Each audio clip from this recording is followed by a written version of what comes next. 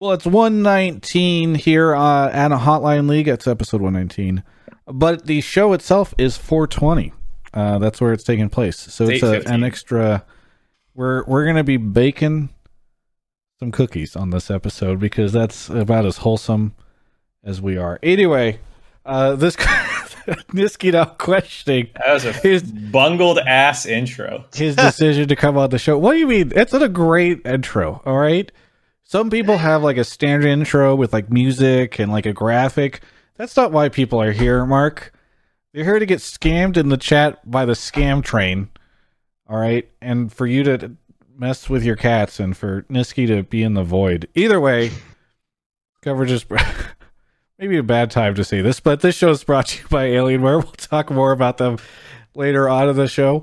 Mark, my constant co-host, is here. Mark, how are you doing? I'm doing good. This is the last thing I'll do for a long period of time until probably next week when I do it again. So can't wait for it to be over so I can enjoy my break.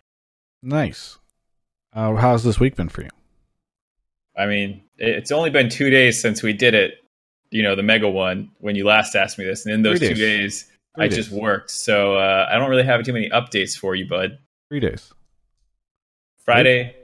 You asked me Friday night. Saturday, Sunday happened. It's not Monday. Saturday and Sunday and Monday have happened. This is like the middle of my Monday. I got up at noon. Who knows what's going to happen after this show? It's definitely been 3 days. Anywho, we're joined right now. Wait, 1 second. Think about it as nights, right? Friday night happens, Saturday night happens, Sunday night happens. No, I don't care that I'm wrong. Well, you're introducing Niski. Move on. Niski, the champion is here from spring finals. How you been celebrating, man? You go out, you party a ton. You guys hit up the club. You go to some bars. You all go to Disneyland. Not really. Go out to a nice steak dinner. Not really. I wish I could make Jack pay for some dinner, but I mean, you got some Korean food, which was good. And mostly just chilling with the team. Masters in Beverly Hills is doing takeout orders, so you could. Oh, really? Do that. Yes. Yeah, you guys should go on Grubhub and just find the most expensive thing because that sounds like Grubhub isn't going to have Masters. Well, I don't know where you're going to get it from. I'm just saying that sounded lame, and I know it's mostly due to Corona and no one being able to go anywhere, but that doesn't sound like a champion celebration. Yeah. Where's the clubbing? Where's like the $5,000 dinner? Jack is like, go to the steakhouse, ball out. I mean, we'd go, to be honest, but sadly we cannot. Yeah, I know, yeah. It's tragic. That's sad. Tragic. Is he going to owe you one? Do you guys get like of course, yeah, a printed gift certificate that just says good for one dinner? Yeah. Whenever this situation is over, I'm pretty sure I'm going to ask Jack to bring it to like a good one. Well, congratulations on the big win. I think not a surprise to most people who've been watching the split, but it was still very, very fun to see Cloud9 win. And I even just like the moment. Wait, okay. Explain to me what happened with the trophy because I've heard the trophy broke. Okay, so we won, and then we all everyone was coming, and then we hold the trophy all together, and everyone's hands was on the trophy, at least one hand, minimum. So everyone was holding it, and then we kind of stopped the celebration, I guess, in a way. And then everyone just dropped the trophy. So no one just held it, So it just broke. And yeah, that's it. So everyone thought, okay, I'm done now holding the trophy. Yeah, so someone will hold it, all but at no once. one held it. So it broke. It's like the opposite of that game, where everyone's trying to lower a hoop at the same time. Does anyone know what I'm talking about? No. Okay, forget it. I appreciate that Niski just immediately said no, by the way. I didn't want to hear it. I really don't. Shut the fuck up, Mark. All right. He's getting cocky. He can. Yeah, I can. No, I'm not allowed. Yeah. Yes, exactly. So, did you going into the series? Were you guys nervous? Because you've been in a couple finals now. So, how was this compared to the one that you guys were in last summer? Let's say. I mean, I think it's really, really different from last summer because I think I had less pressure because my team is just this good compared to last year, I think, at least. So yeah, this year I knew that I could kind of count on everyone and kind of just chill and just do whatever I have to do, and then I don't have to overperform or whatever to win the games, Which I kind of had that feeling last year, and yeah, it just felt good to just play my role, do what I have to do, and just win. And how about like the whole lack of stadium fans all around you? Did that make it feel less nerve wracking, I guess, or was that not much of a factor last year either? It was mostly about the actual competition. I mean, I usually don't get nervous, even when like on big stage and stuff. I think, for example, even game 3, I was nervous in the first like 5 minutes. I think I missed maybe like 10 or 12 CS in a row. I mean, I don't know if you guys saw it, but no pro view anymore. You're good. True. But like, I mean, I think it didn't really matter for me that we played on stage or like at home or whatever. I would have the same performance, I think, at least. And yeah, I mean, it feels kind of bad that we don't play in an arena, but we don't really have a choice. So still feel good though. All right, I have a question for you that I should have asked yesterday. I interviewed Blabber. All right, theoretical situation. If you had the chance for Team Liquid to be not a dumpster fire this split and instead be like as good as they were last split, but there's a chance, you know, that perhaps they contest you in the finals and maybe they win, but at least you have them as like a true rival throughout spring split. Would you rather have them be like as good as they had been and actually a true rival, or do you prefer this world where like you guys literally just got to be like outshine everybody this split? I mean, I'd say it's always nice, I think, to have a team that's good, at least like good enough to beat you. Because I feel like this split, no team was like not even close to beat us, you know. So I think that kind of sucked in a way because it was like less hyped and like everyone knew that we should win if we just play our game, and we also knew that. And yeah, I think it would make it better, I think, for us and for like whatever team, or like TL, I guess, in this case. Yeah, it's always good to have two good teams because then both of them kind of benefit from each other. And I feel like this year, or like this split, we didn't benefit from any team. So yeah. Yeah, I kind of agree. It's like kind of weird that because TL turned into a dumpster fire, it somehow discredits you guys a little bit in a lot of people's eyes, just 'cause it's like, well, who'd they have to beat? You know, FlyQuest. And it's kind of fucking lame because you guys were so good that it's like, well, I mean, we don't know what TL would have looked like if like Broxah got here from the beginning or whatever, but they also didn't boot camp or whatever. So I feel like it's weird to kind of play this what if game when you guys were already slamming this hard prior to the season going crazy with Corona and everything. Yeah. Mm-hmm.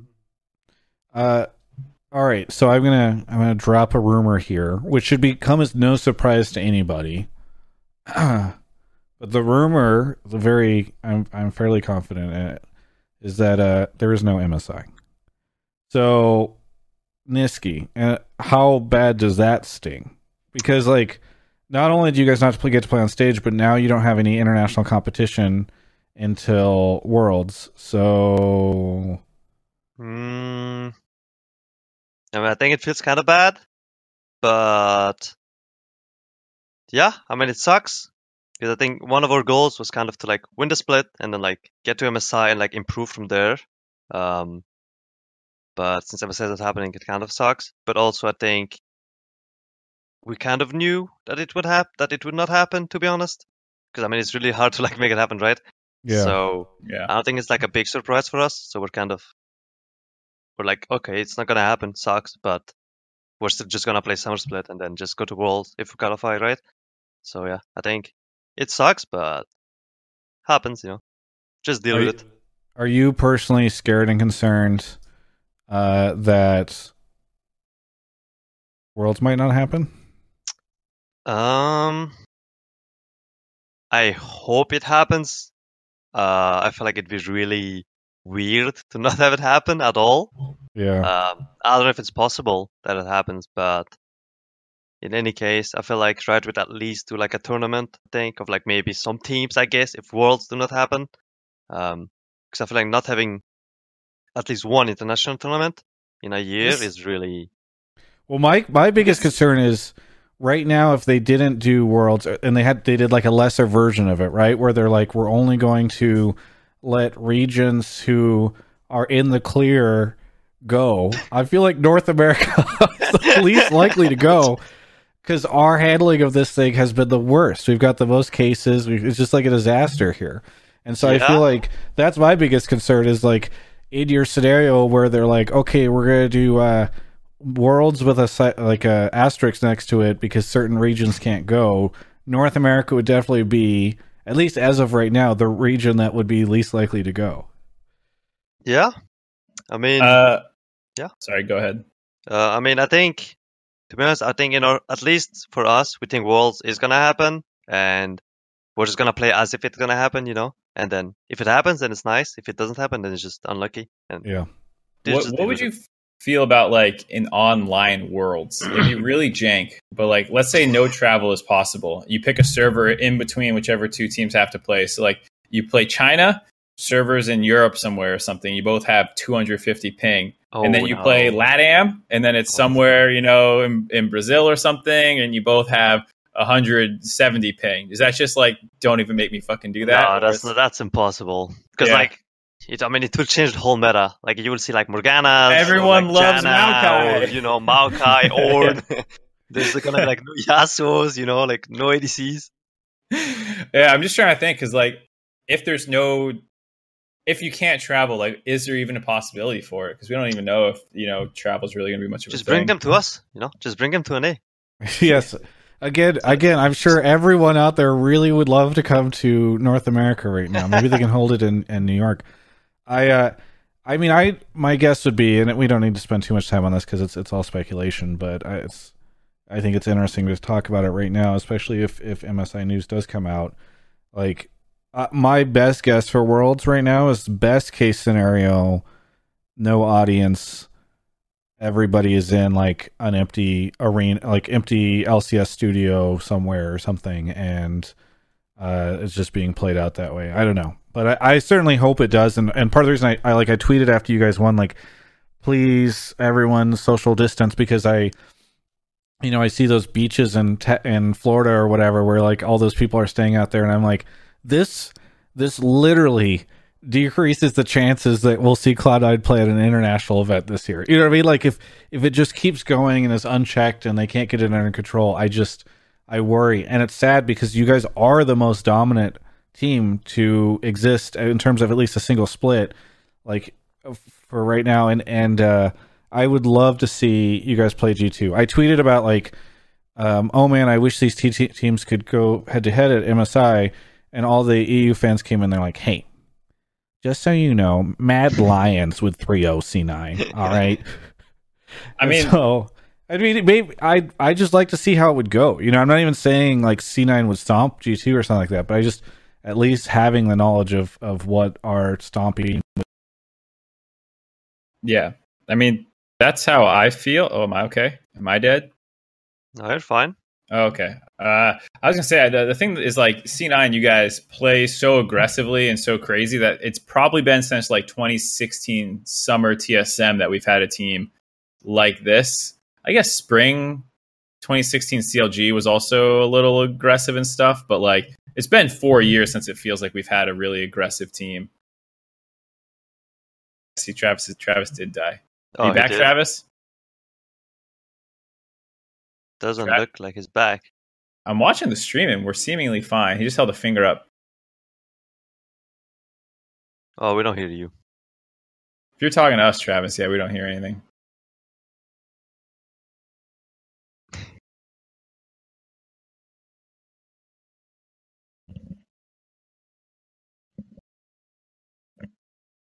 Oh, I just turned the stream on. I can't even hear him on stream. I can hear myself on stream. Okay. Okay. His microphone actually just exploded, I guess. So anyways, I was saying, because apparently stream's fine, that I think I'm sad that this is the most aggressive team we've seen in a long time, since probably 2016, so like 4 years. And there's a chance that we don't get to see you guys play internationally is a huge bummer, because everyone always wants like the aggressive creative teams at international play, not like the grind them out style. Yeah, I do think, at least with our like play style or whatever, I think we should be good against international teams, in my opinion. Because like before, when like a team was good in an A, it's like, oh, they play like, I don't know, for example, TL last year, right? Like they were just playing standard, just scaling picks, casual, Xarakan, Azir, or whatever, Yep. Corki, whatever. And like nothing was like special about them playing the game, or like as a team, I guess. But I feel like with us, at least, with like a play style, and we really abuse it really hard. Yeah.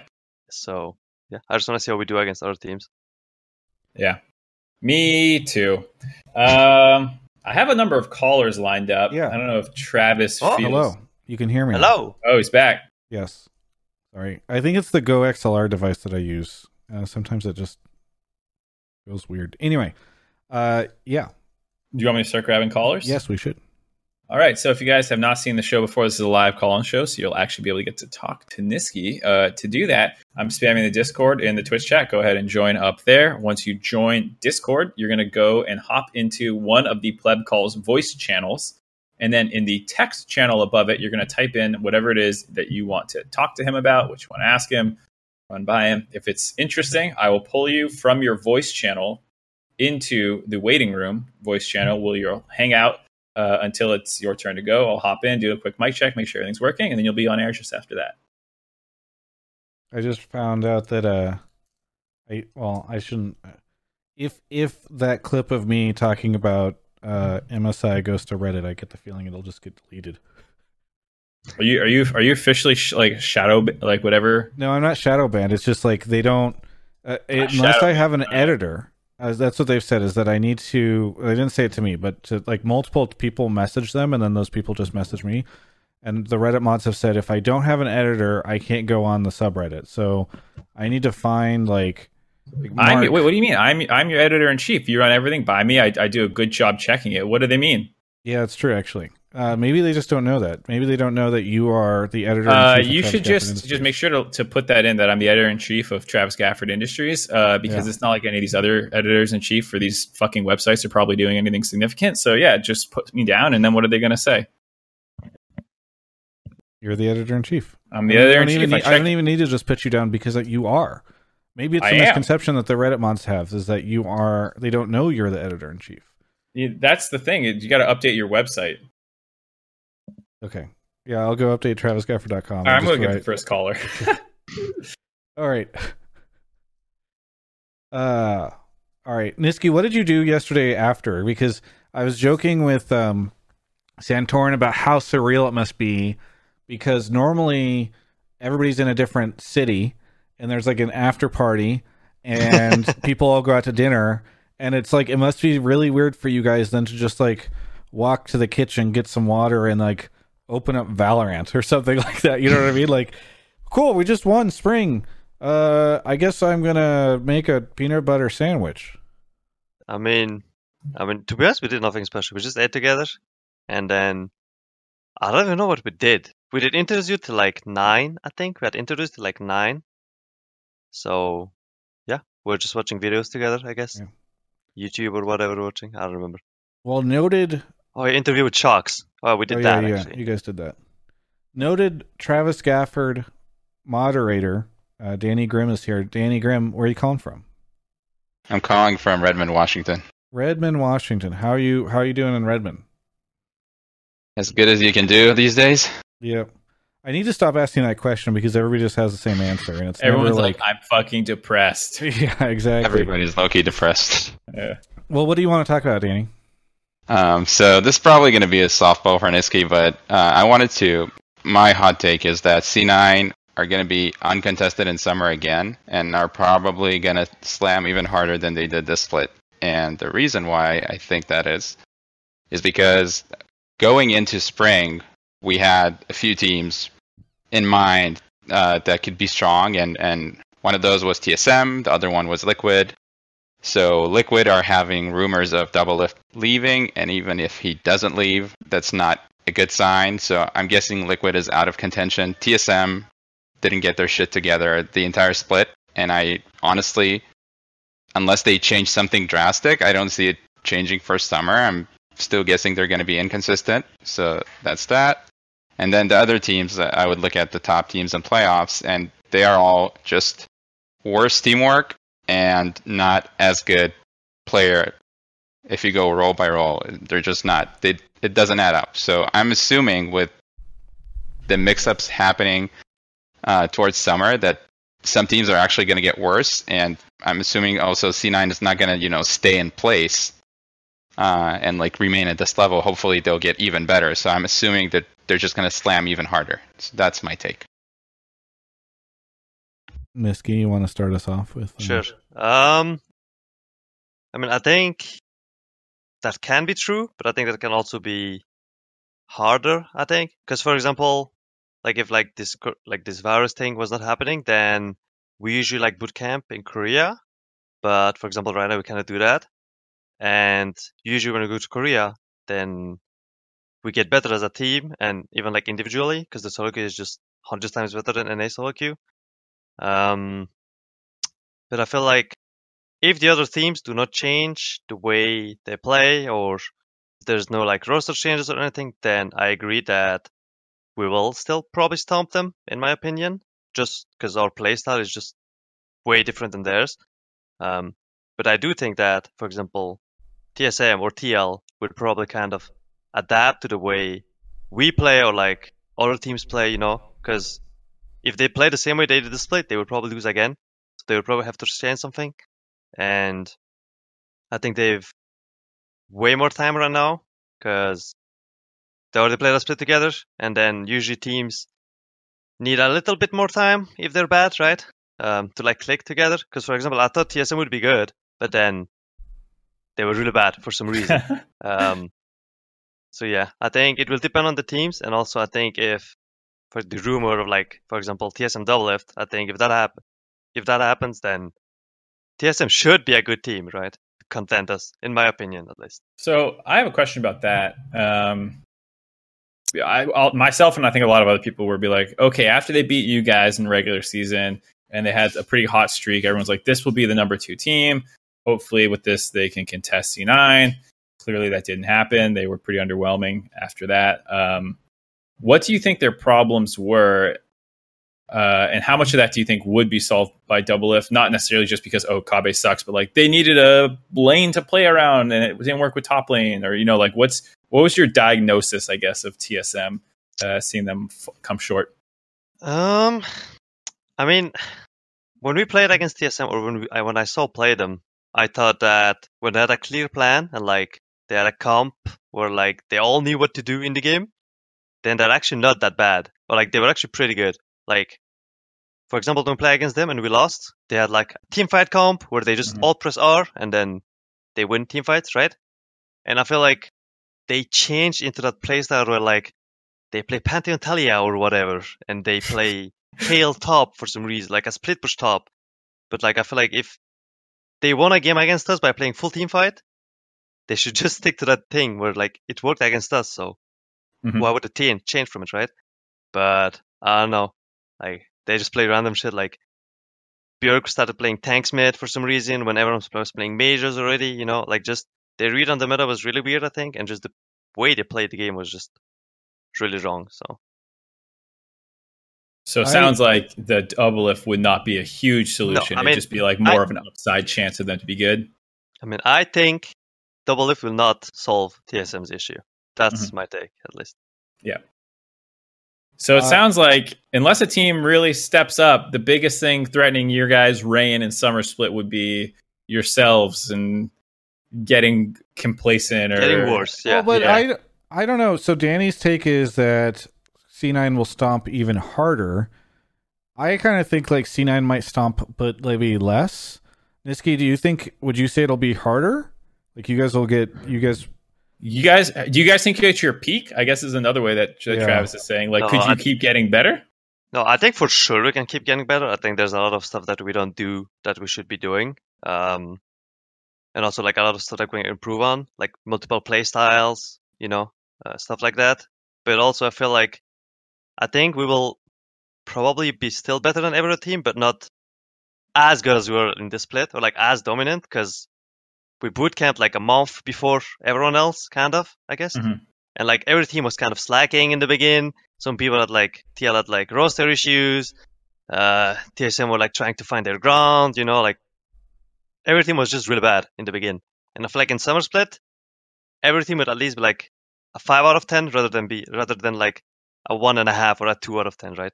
Yeah, So- it's easier to Yeah. get from 2.5 to 5 as well than it is for you to get from 9 to 10 or whatever. Yeah. Right. Yeah. So that's my take. Is like I just feel as though C9 will probably still win summer, and you guys will look great. But I think there's a chance you drop more games? Like probably. I think FlyQuest started to get a lot better towards the end with their roster move, and I feel like they could become real contenders. I mean, even in finals, it looked pretty stompy, but like there was a game where they could have. I forget if it was the second. There was one where First I game. felt like they could have. Yeah. And Yeah. and so, if you guys played a fourth, is there a chance that FlyQuest could have taken it? You know what I mean? Like, I feel as though teams will start to get better. I also think, like, let's say TL does trade Double Lift and they just hard commit to Tactical. Kabe or Probably. Tactical or anybody, and they're just like, these are our 5 players. We're going to have them the entire time. I don't think that team places ninth anymore. You know what I mean? Like, I feel like they're too good to place ninth, and maybe this will be clipped out in a later rendition of them placing ninth once more. But I do think that there's a good chance that, like, while you guys win summer, the rest of the league starts to get their shit together and perhaps challenges you more. And quite frankly, I think that would be good for everyone, including you guys, probably, if that ends up happening. So I'm sure Cloud9 fans would love to, like, just be, blazing up like it's 420. That's how high they are on C9 success in summer. But I do think that there's a good chance that you get the league starts to grow a bit more, Danny. So I guess that's where I would disagree with you. Any rebuttal, Danny, or any final thoughts on that? Anything? The only thing that's going to change is that the soup is going to be more competitive. That's the only thing that's going to happen. The soup is going to be more competitive. And Fuck, I thought that thing died. I was hoping it died. I'm sorry, Mark. It's okay. And beyond that, I think just the ceiling of Cloud9, the current Cloud9, is way above any other existing team in the league. And until I see any team, and I just can't think of an example, but until I see a team that has like a really high ceiling, because like FlyQuest is not the case of a high ceiling. I think they were playing pretty good and not too far away from their potential. And so I just don't. I think Cloud9 is going to keep getting better, and they are going to be good with more competition, but they're still going to slam everybody. It's just, All right. it is what it is. This is a small tangent. Niski, what's that one pocket pick that you're convinced you're a god at, but your team won't let you play? Every mid laner has one. Like, and you're saying that, like, oh, there's some play styles we still need to master. Is it like you're a closet Xerath king? Like, I wanted to play Akali this week, and they didn't allow me, for example, Akali, that sounds like you. Like, what's the new play style one that, like, you're low key the best Lulu mid, but your team is like, no. No. I'm not playing supportive champs. Please stop. All right, well, what about like Xerath or like a poke mage or some like weird thing? Like I think if there's something that, for example, we have to improve on, I think is like, for example, swapping lanes, where like I go top and then Eric goes mid. okay, yeah. I think that's one of the big things. Mid. Well, yeah, what if, like, I don't what wanna if you play let lane your to mid, ADC play mid and you went ADC? Yeah, and I go bot. I mean, we Yeah. did that in a scrim, and we won. So Wait, you ran Syndra bot or something? And you just No. went down there? no, we had like, I don't remember. I think it was like Yasuo or something, and I went bot, and then Sven played an ADC mid. Actually, I think Eric went mid, and then Sven went top, and then I went bot. What the That's how fuck? bored you guys got at scrims. No, I mean, it was a good draft. We had to do it with the draft we got. So Okay. Okay. It'd be sick to see you guys start doing that in summer. I would love to see that. I mean, maybe. Yeah. Okay. All right. Thanks, Danny. Any shout outs? Anything you want to say? Thanks for having me on the show. Have a good night. Have a good one. All right. On to the next caller. Some shout outs. Aldor, I don't know if you're still here, but you gifted 5 subs and I saw it immediately, but I didn't want to disrupt the show, so thank you for that. Very generous of you. Alex B4743, thank you for the Prime. So many things, thank you for the Prime. Fiery Nimbus. Ateo Rachel for 2 whole years. Thank you for being a sub. Someday, maybe we'll even meet. Nimbus is here. Wait, Nimbus, did you sub just a second ago? No. I did. Oh, you did. That's the only reason we picked him, remember? Because we're exactly. gamers. I let my editor in chief pick based off of subs. Nimbus, where are you calling from? I am calling from Birmingham, Alabama. Birmingham. How's it going in Alabama? It's pretty quiet. Everyone's still doing their lockdown stuff like everywhere else, but I don't think it's as bad here as it is everywhere else. Well, I've heard that from some of the southern states. What do you want to talk about on the show?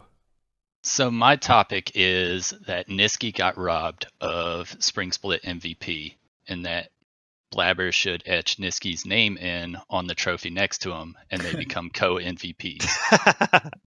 Have you brought this up with Blabber yet, Nisqy? The suggestion? No, I did not actually. Okay. Yeah, steal it from him one night and get the little chisel out, and I actually don't even know what it says on the trophy. I have no idea. You have no idea, because you haven't had it yet. That's why. All right. Man, I was hate you actually. Okay, but do you feel okay, Nisqy? You look at, and I should say, by the way, I voted you number one in the MVP thing. You can go look at the spreadsheet. All right, that's why you agreed to come on the show. Mm-hmm. Mark, you're making a face. Did you not? Mark, what? Where are we going with this? I heard you were one vote away from MVP, so it would be wild if Mark didn't. No, I'm just kidding. But do you when you look at the stuff and you see like, okay, Svenskeren got it. Okay, now Blabber got it. Okay, what's the common factor here? I mean, do you feel like you deserved it? I don't know. How does that work for you? I mean, I won't say I deserved it. I think Blabber had fucking best split of his life. I mean, it's his first split, and he has the best split of like any other jungler that was in NA, so it makes sense, I think. But also, I think it's like our team was this good, so it's like everyone looks really good as well. And I wouldn't be surprised if like even Vulcan got it, or if Sven got it. I think anyone could have got it. I mean, Sven just said in chat, "That's right, you didn't deserve it. I did." Shut the fuck up, Sven.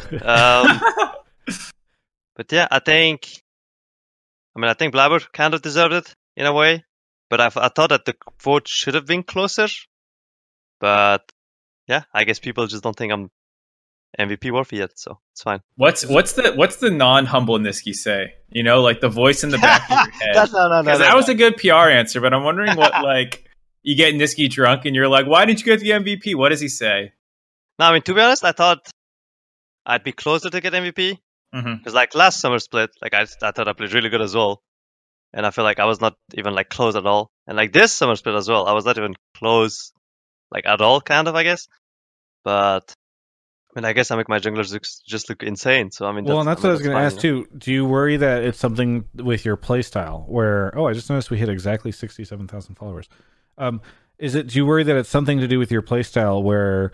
You're inherently just the way you play the game is going to make your junglers look great and perhaps de-emphasize you on the team, even if you still have some standout performances.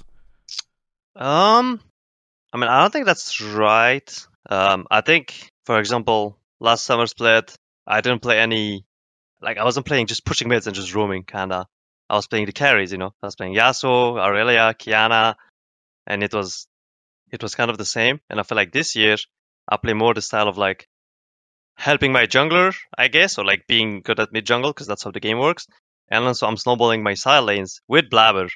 So I guess it makes sense. But also I think I also play I play Yasuo, I play Kiana, I play the melees, the carries, the mages, like a Zoe, Yeah, So. I think it does play a little bit into it because I thought you had a lot better of a split this split. But it was when you were more roam heavy and it felt like more willing to set other people up, Mm-hmm. The reasoning I had for putting Blabber over you, it was hard. I went back and forth a bunch, and like the two arguments were basically, if I had to pick one person to keep on C9, I would probably pick Nisqy to keep. I think he's more important overall for the team's success. But when I look at the stats and how much better Blabber's numbers are and all this stuff, and how much better he's been in early game and skirmishing and controlling the game and all this stuff, he's way, way better because you are more selfless in a way about how you set things up. And so the way I always like talk about it in this regard is like, if there's two great players on a basketball team, the point guard who's getting like 20 assists a game, giving to the guy dunking it in, like who's leads the league in points. Like, sadly, the guy leading the league in points is the one who's going to get the MVP. And that's kind of how I vote. It's based off performance, not like what I think is the most important player in a theoretical sense. And so like I ended up putting Blabber for that reason, because he had nearly twice as many kills as the next closest jungler. Like he was crushing everybody. Whereas I think you're more important in some sense to the overall play style of C9. And I was surprised. I mean, it was super close. But Blabber had the more insane stats. And there was something that happened a couple of years ago that really bugged me. When Jensen had 50 more kills than anyone else in the league, he fucking shit on everybody, and he didn't win an MVP.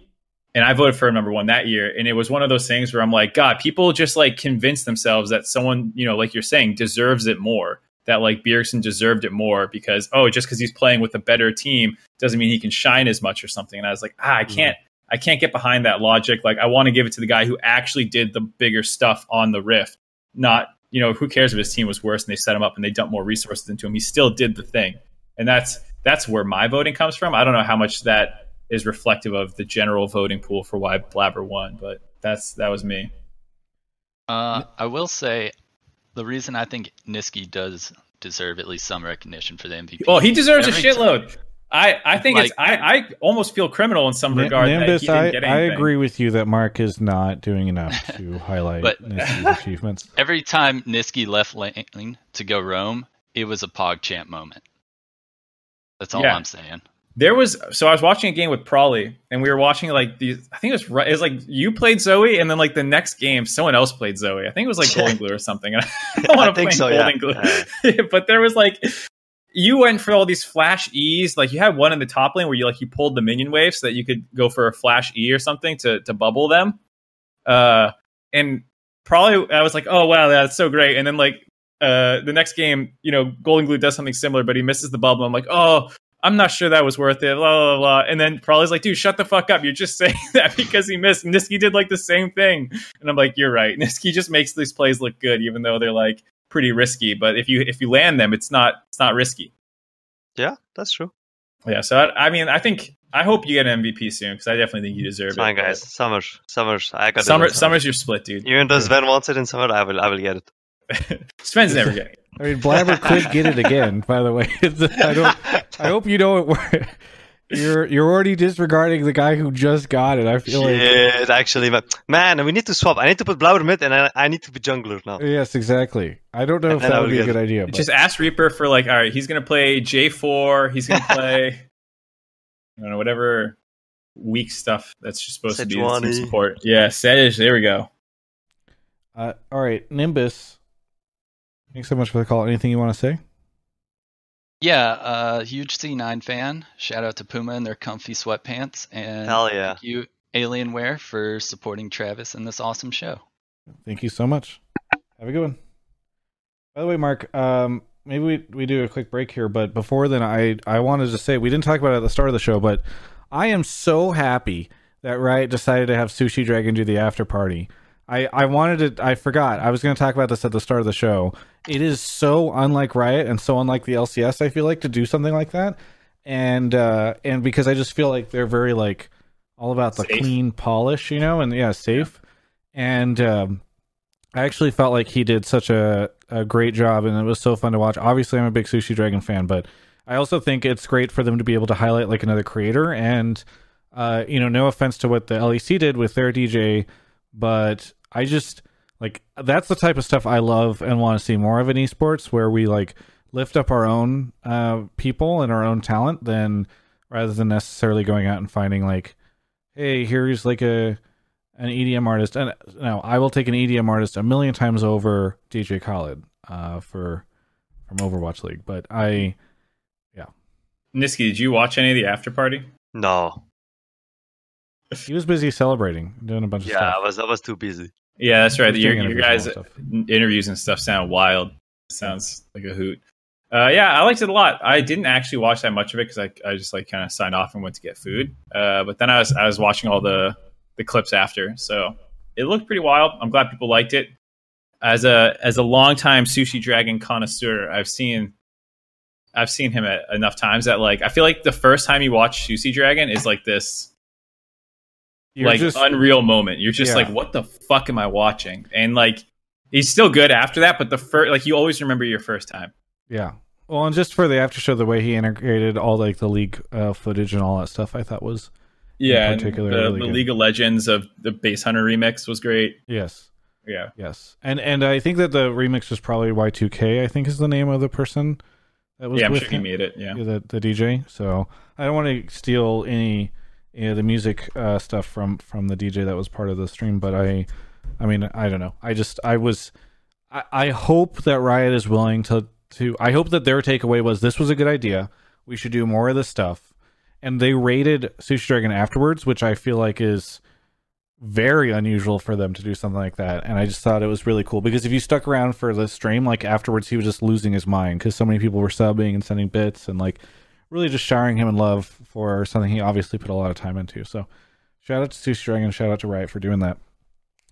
Also shout out to Alienware really quickly. We're going to take a break. Nisk, if you want to grab a glass of water, here's your moment. I'm good.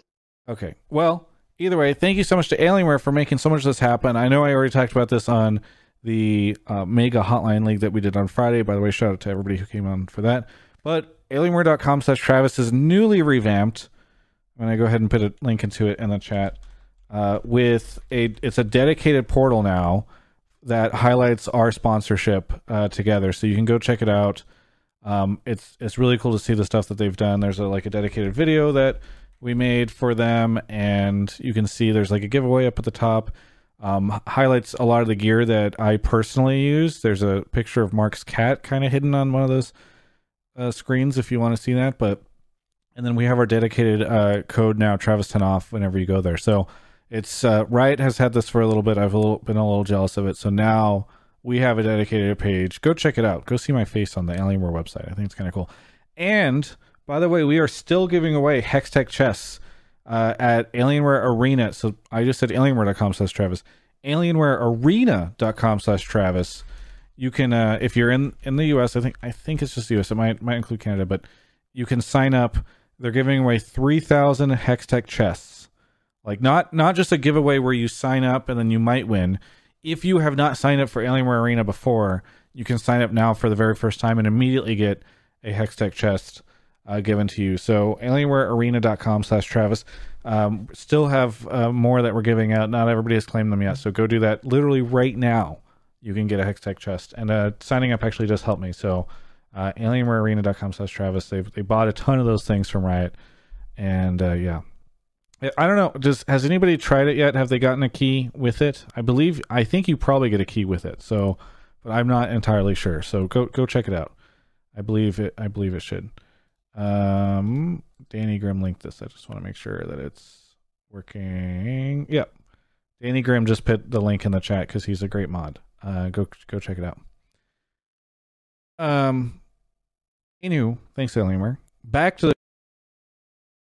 All right. I think did your mic just cut out again, Travis? It did, I think. Oh, God damn it. I was about to say, during that break, I was going to check the voting from last split. Jensen got first team over you. I put you number one. What the fuck? What are people doing? Happens. Hello. It's fine. I was new. You're one split behind everything you deserve. That's what it is. You should have had first. You should have been MVP this split. You'll get a next split. I'm going to get the next caller, even though Travis can't be here. I'm just going to go down and be right back up.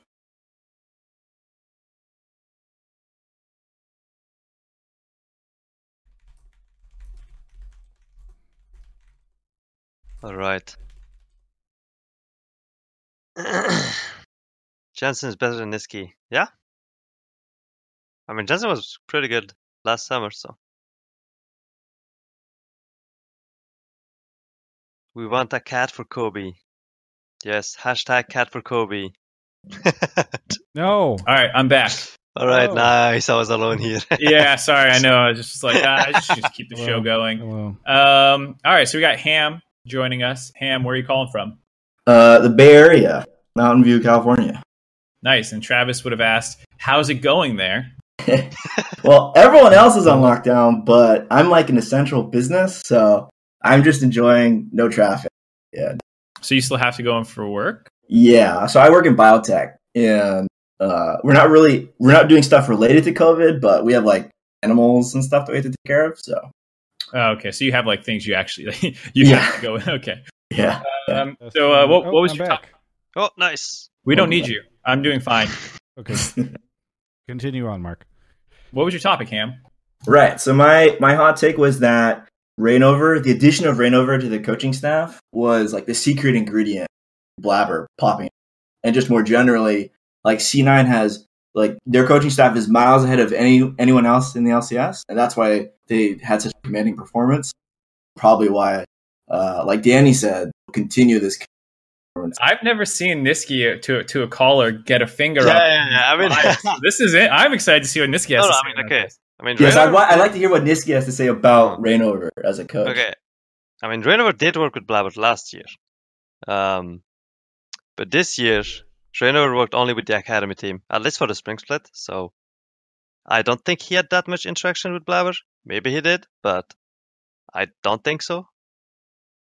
So How much of it was what he learned last split when he was? I mean, working maybe with Rainover I mean, more? last year he talked a lot to Blabber, so I guess it helped him a lot. Maybe. If that's what So you're asking. yeah. So who are like the main coaches? Because it's Okay. Reaper and Rapid Star, the two the No, main we have- two. Okay, we have Reaper, we have West, and we have Rapid. Right. West Rice moved up. That's right. So we have like 3 coaches. Yeah. I don't want to like pick apart your coaching tree and like, give away any secret sauce, but what is it like working with them? Who's doing what? What are scrims kind of like? Is it like Reaper runs it and then they talk to you after? Or like, what is it like being a C9 player with the coaching staff? Because they do get a lot of credit. I mean, this split, I think we did things differently, which was really good. So West Rise kind of focuses a lot on draft with the help of Reaper, I guess, in a way, where like he organizes our champion pool and mid team's champion pool, and like what do we need to ban for this champion or blah blah, like just more drafting, and then also kind of is our personal coach, I guess. After the games, he kind of comes, he's like, oh, maybe you should have done this on side lane, like he gives tips, I guess. And then usually we end our scrim. We were all together and we just start talking about the game. I guess we're just watching the game. And then when we see an issue, anyone can just jump in. It's not like Reaper is kind of easing the conversations between players this split, which helps the players a lot, I think. Kind of communicating or like saying what they think, or if someone fucked up, then they will say it, but like with no feelings. So I think that helped us a lot. And I think that's why we're also this good. So I think that's how it is. So it was a little bit less like top down, where like you're being told stuff, and it's more like everyone's working together. Yeah, I mean, he gives suggestions, or like if we actually argue about it, then he gives his opinion, and then we kind of all agree on one point that we do next time, and yeah, that's how we move forward. It's good. It's interesting. Good, yeah, I mean, I always think League is a player's game. You hear people talk about some sports being more like the coach has a larger hand in what's going on and stuff. And League coaches can help with draft, but like once you're in the game, it's all you guys anyways. So, what about Rapid Star? Because I heard you mentioning this. I wasn't sure what you maybe I missed. I mean, Rapid usually only works kind of with the mid laners, so I think he works more with Palafox than me. So he's the reason you're not an MVP yet. He's the reason he made first team to split. You mean? I mean, last year he worked with me a lot, which helped me like really improve on like my communication, my way of like freezing lane or whatever. Like a lot of stuff of like his experience that he taught me, which was really helpful. And this year he's mostly focused on Palafox, and then also kind of with me of like champion pool, or if he saw something in LPL that's good or in LCK, then he kind of brings it up. So yeah, that's pretty much it. Yeah, I mean, I think what's very interesting is that coaching is, I mean, we've talked about this on the show before, like, you never know. Like, people who have won Coach of the Split before, later on you find out that they were utterly useless behind the scenes, that they get immediately replaced. And then other times it's like, okay, well, this coach is good, but it's actually really the coaching staff around him that they're all equal, or sometimes, it is literally just carried by one person. So I think that's one of the things where it's like super difficult to ever find out, forward facing, like what a single coach actually does. And I think the nice thing is that now the league has existed long enough that you can start to see like, okay, Cloud9 seems to continuously be able to build rosters using sometimes rookie players or players that are not known as well, and very clearly, the coaching staff over there has a pretty big hand in that. Can I jump in here, Travis? Yeah. Yeah, so like one thing that I noticed, so I went and looked at all the coaching staff for all 10 teams in the LCS, and there's like a clear, ignoring Cloud9 at the top, there's like a clear split between like a bunch of teams that have pretty new coaching staff and a bunch of teams that have pretty old staff in terms of their history. So teams like Evil Geniuses, 100 Thieves, FlyQuest, they all have pretty new like analysts or assistant coaches, even head coaches, whereas teams like Liquid, Kane has been there for a really long time, and he has a pretty long career. So like I feel like there's this old guard of somewhat like dinosaur-y kind of less useful coaches that are like taking up the bottom, and then there's this new wave of really fresh new talent, which is why those like FlyQuest is doing really well, and Loyola, Sig, they're pretty new. They weren't pro players. They didn't have a long history. So. Yeah, I mean, Kane came from C9 originally, from their coaching staff, and then before that, I mean, obviously he was a pro player as a support with Prey, and then I think there was an intermediate step. He coached somewhere between being a pro and joining C9, I believe. But yeah, I mean, it's just kind of like the way I think about it is it's harder to find good coaches than good players. And so, as well as the fact that some good coaches move on, like Daylor seemed like a great coach, and he coached for 2 years and fucked off. And that's a pretty big loss, I think, for the coaching. Some bad coaches move on. Like Mark is currently doing Hotline League with me. You know, what I mean? I made sure I struck while no one knew what the fuck was going on. I snakeballed sales in my way into the esports scene, and now I talk with Travis Gafford. Yeah. You had that high moment before, and now you've fallen. That's. I'm just saying that it's probably hard in esports without having as much of like there is starting to get there a little bit more now with collegiate scene coaching and stuff like that. But a lot of the collegiate scene coaches are ex-pros as well, and it just feels like it's harder to find talent in the coaching sphere without just getting your hands on them and seeing how they work with you for a split or a year. So it does seem like C9 has managed to find, some of the best coaches. And Jack was talking about this on the call that we had with him on Friday. Just having Rebird has helped him immensely whenever he has an idea, being able to have someone who can help him with it. By the way, Danny Graham in the chat pointing out that Kane was on CJ. Okay, there we go. Before C9. Niski, maybe last question on the coaching stuff before we move on to the next caller, but what have you seen during your time Reaper grow or change as a coach, or is he about the same as he was when you first joined the team? I mean, I think he changed a bit from last year to this year. Like this year, he's kind of helping more with okay, so basically, like for him, a good coach is like making sure that he gets 100% of the potential of the player, right? Which I think is something really important. Because, like in my all teams, for example, my coaches would just teach us the game, in a way, and not like realizing that a player is good at like roaming or a player is good at like carrying games when he gets the resources. Then he builds the team around it, stuff like that. But I feel like with Reaper, it's like he knows what everyone's kind of good at and what everyone's bad at, and he just tells you straightforward, you're bad at this, so you should probably play this play style, or you're good at this, so you just abuse it, And I think that's something that he's done way more like this split, and I think it has helped us a lot, in my opinion. So, what has he told you you're bad at? No, I mean, last year, for example, when I was playing Azir last year, I was really bad at it, And it was like, okay, maybe go away from like the Chrono Mages and just play Irelia, just go in. So I know a lot of people talked about you kind of adopting some of Doinby's habits and playstyle and approach and mentality and stuff. How much of that was just you watching Worlds and seeing him and being like, oh fuck, and how much was like coaches working with you and the rest of your team having an input, or was this like you being like, I want to do this, this, and this? I mean, basically during summer split last year, I was like, that's when I actually started to watch LPL a lot, and then I got told like, oh, you should watch this Domi guy. He's playing weird shit, and he's Dark pushing. technology. Yeah, he's like pushing every wave. He's diving bot every wave. He's diving top every wave. And I was like, okay, that seems fun, you know. And then I don't know, I started watching him, and then I was like kind of memeing of like, okay, guys, I'm gonna beat the NA doing B, blah blah. And then that's when like summer split kind of went off, and then we went to Worlds, and then I kind of got shit on, I guess, in a way, especially by doing B and scrims, like really shit on, you know. And I was like, okay, this guy's good. Let's see what he does, you know. And then I kind of realized myself of like, okay, I have to change something because I was really bad at Worlds. So what can I do to like change and be better? And then I started watching replays of like our scrims and of how like his pro view and what he does with his jungler, especially because that's how he abuses the game in a way.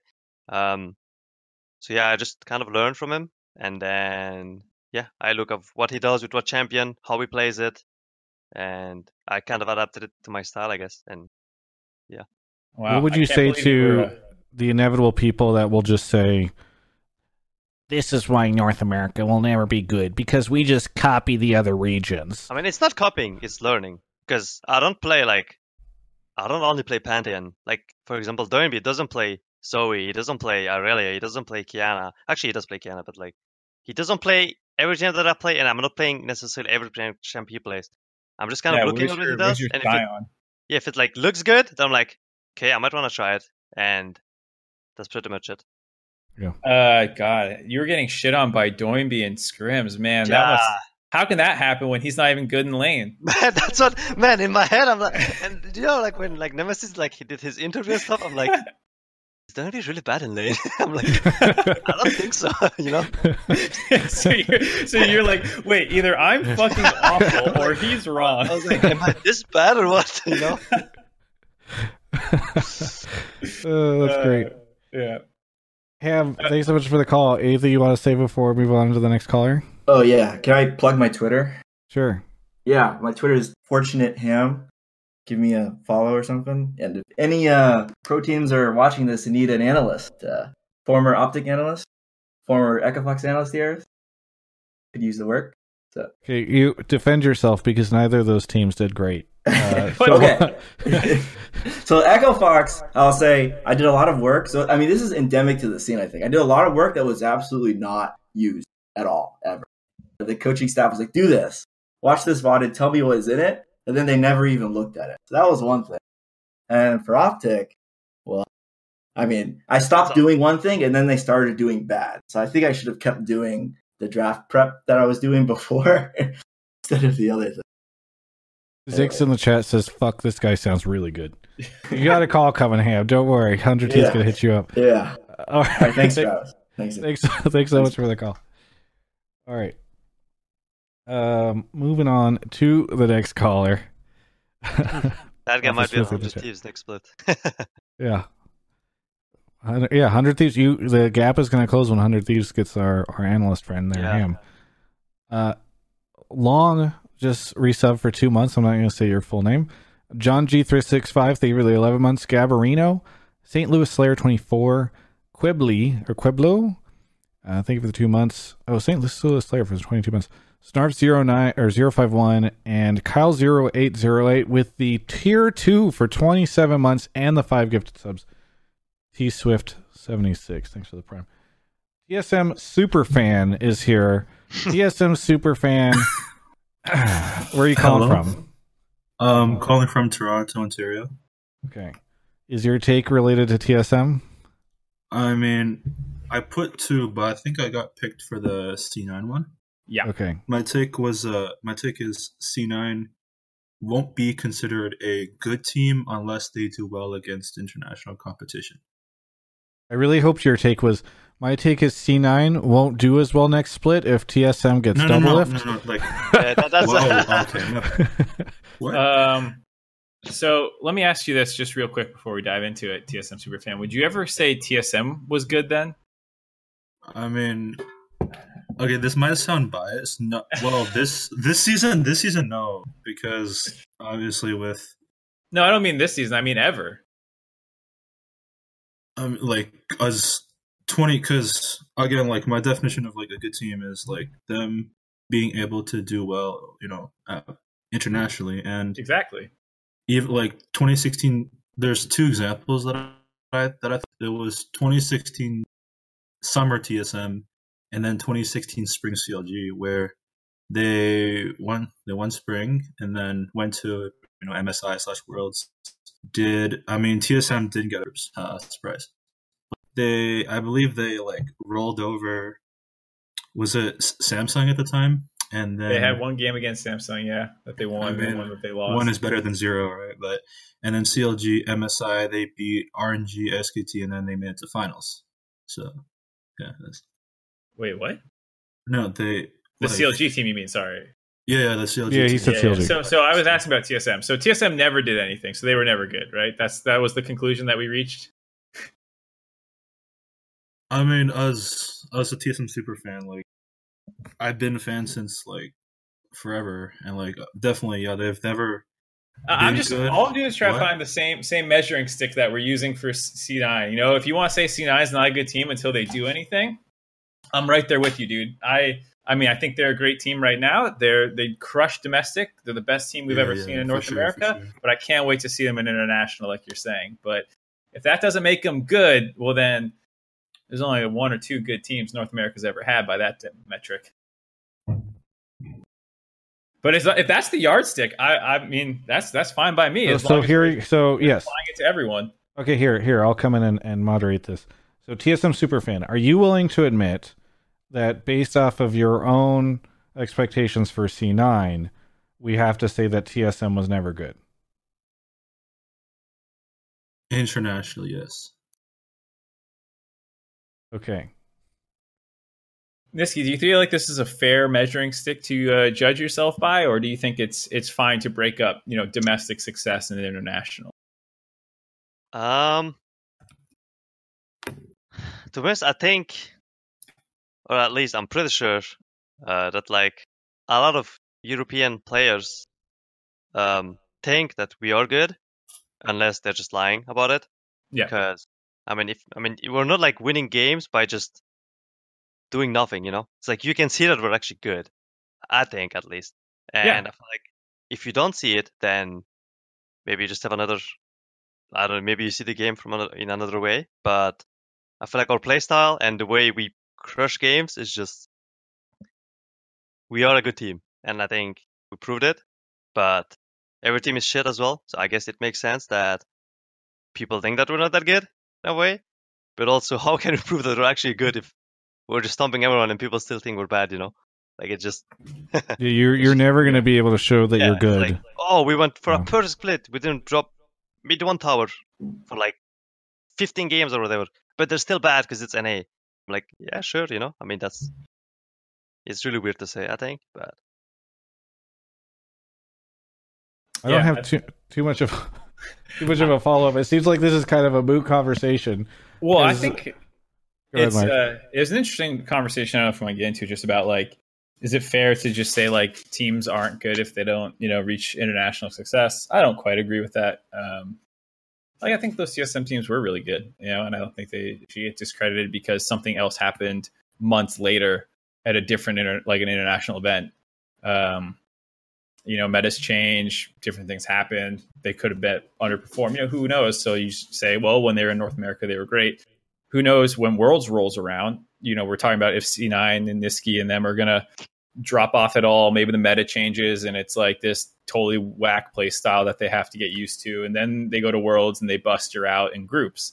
Does that mean that they weren't the most dominant North American team we've ever seen because months later they fucked up at Worlds? Like, those are the kinds of things I think it starts getting a little bit hard to judge teams on when you're doing that. So you just say, well, for Spring Split, we saw the best team we've ever seen. And also on to Nisqy's other point about how other people are talking about C9, I think there has been a increased level of respect for them by other pro players because some teams in North America have been able to win with a slower play style that kind of almost feels like they're just inherently better, so they don't need to do anything that interesting just because they have more talent on that roster. And C9 does have a ton of talent on their roster, but it's not like they had more than Team Liquid this split on paper. They clearly are playing better and doing more compelling things that you can see how they move around the map, the kind of fights that they're taking. Draft is better. And so if you are watching the games closely, you can see that, this is not the typical, in air quotes, typical North American team that just kind of controls Drakes and goes bot and then goes to objectives. Like they scrap it out like fucking crazy and stuff. So I think even if you are, one, I don't think you should just judge people based off international success only. And two, you can also try and actually trust your eyes a little bit and see that they're doing more things. TSM Superfan, any final Even though thoughts? you're a TSM fan. Yeah. Huh? Well, any final thoughts, TSM Superfan? TSM Super Caller? Yeah, I'm still here. Sorry. Well, any final thoughts? I hope C9 does well internationally if there's Worlds this year, because I'm going to finals in Shanghai and I want to watch C9. So yeah. Hell yeah, bro. See you there. Are you, by the way, TSM Superfan, are you in favor for Double F joining or you keep Kabe? Just keep Kabe, man. I don't know right now. I haven't really taken a lot of thought about that, but What, you're a TSM Superfan of like the biggest story that's happened to them this year, and you haven't put any thought in it? Just juggling like university exams and stuff. Okay, fair enough. Yeah, You've been that's- busy. I understand. There's other things in life when you are a TSM Superfan, Travis. Yeah, that's true. All right. Thanks so much for calling TSM Superfan. Have a good one. All right. We've got 3 more callers to go. Twitch chat just says that guy's high as fuck. Okay. Akarn liberated. Thank you for the Prime. And F Funk, thank you for the Prime. We're actually 15 subs away from 1400, which I don't know what my highest amount of subs ever on the channel was, but I think that would be getting close to it.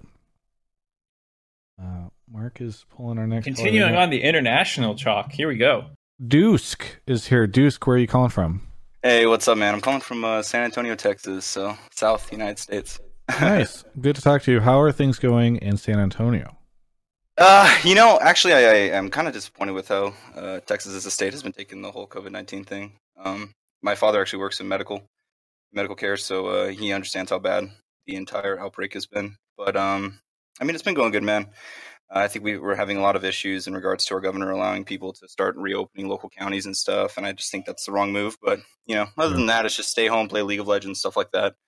Yeah. Hang out and do work out, stuff like that. Yeah. What is the it's play at home together, I think, is the thing that everybody's been talking about? For me, it's just sit in practice school and just Gamers against COVID. What do you want to gamers versus COVID-19? Imagine how much worse this whole pandemic would be if we hadn't all taken that pledge.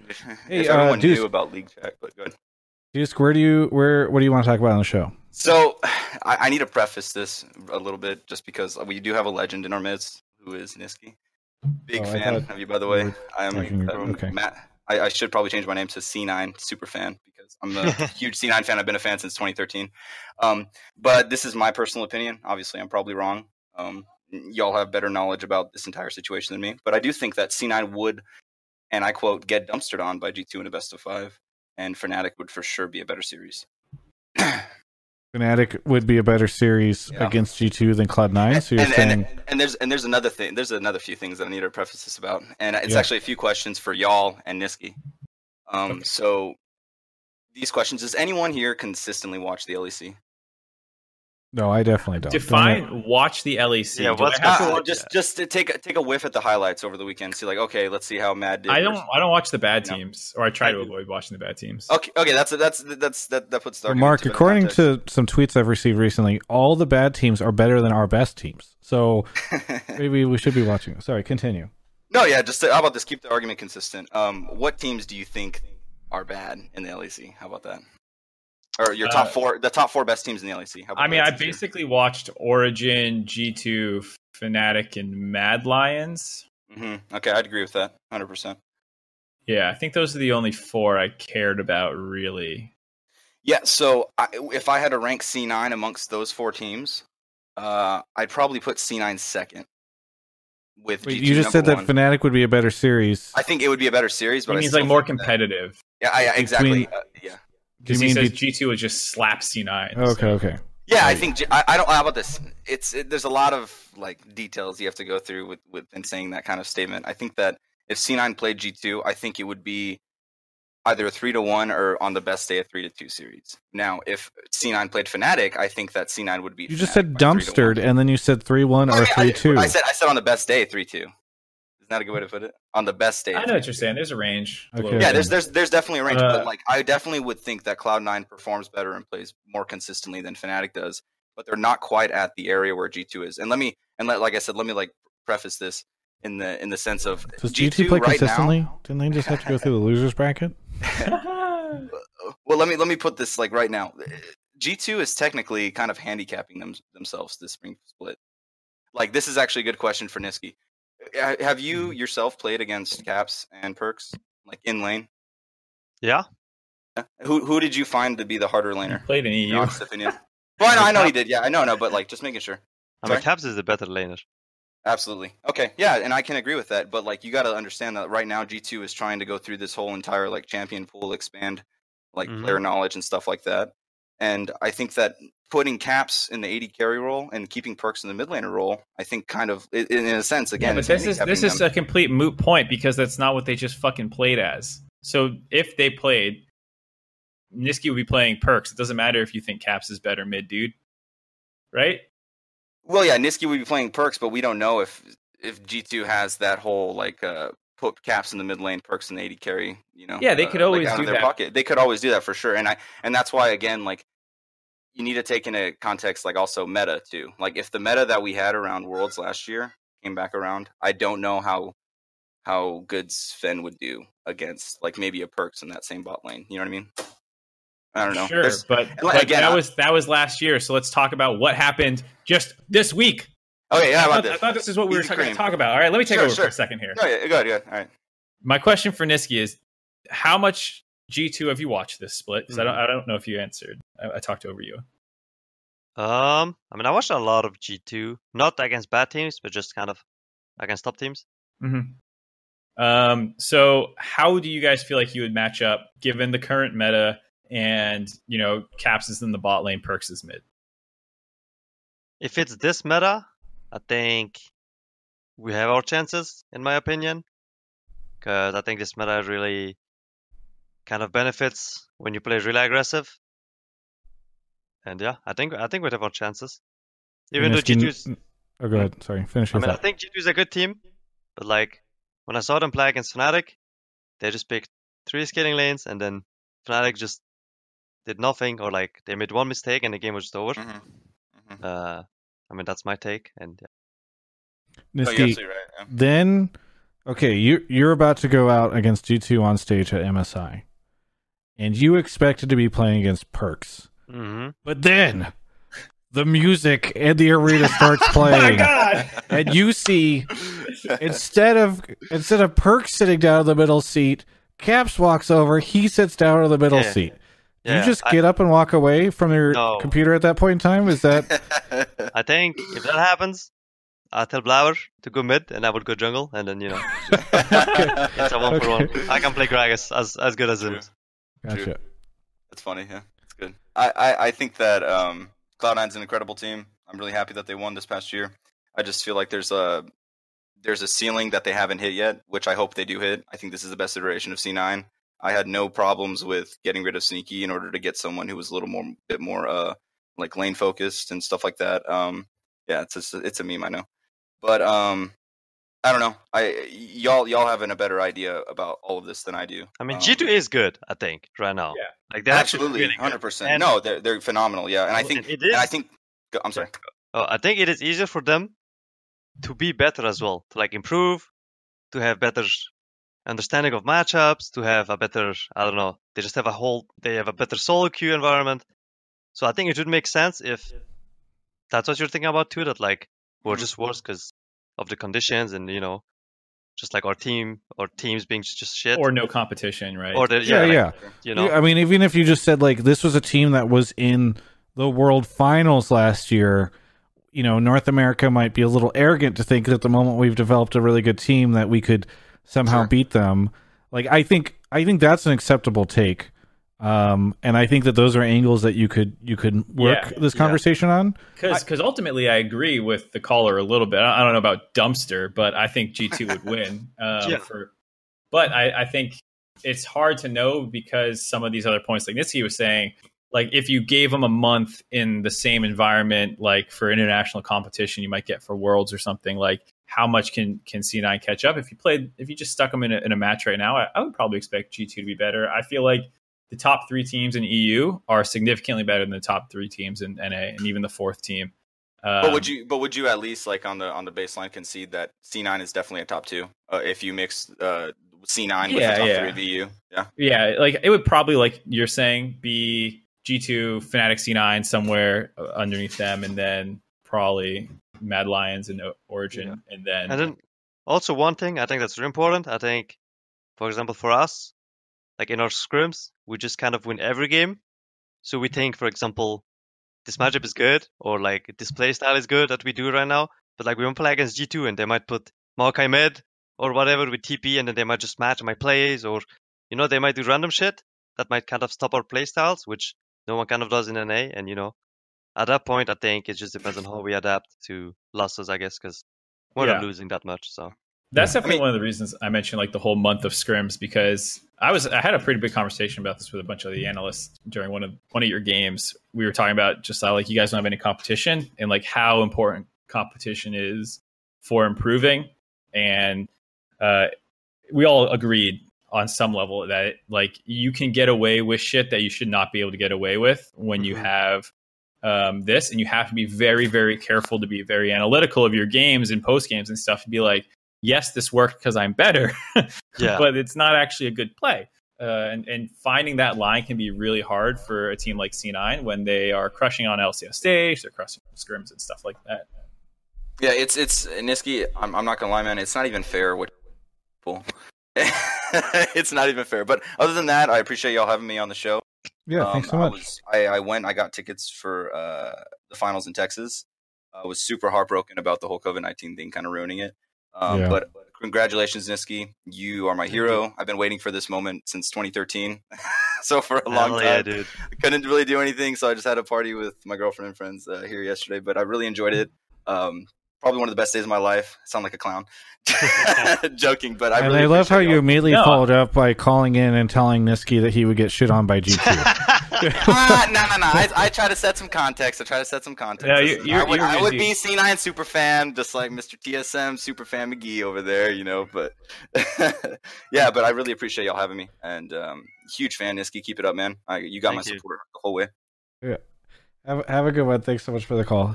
I'll take it easy. Bye bye. Yeah, see you. All right. Got a couple more callers. Joey Ride is just primed. Thank you for the sub.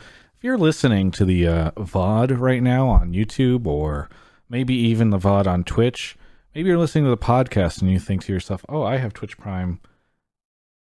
Oh, Mark's back with the guest.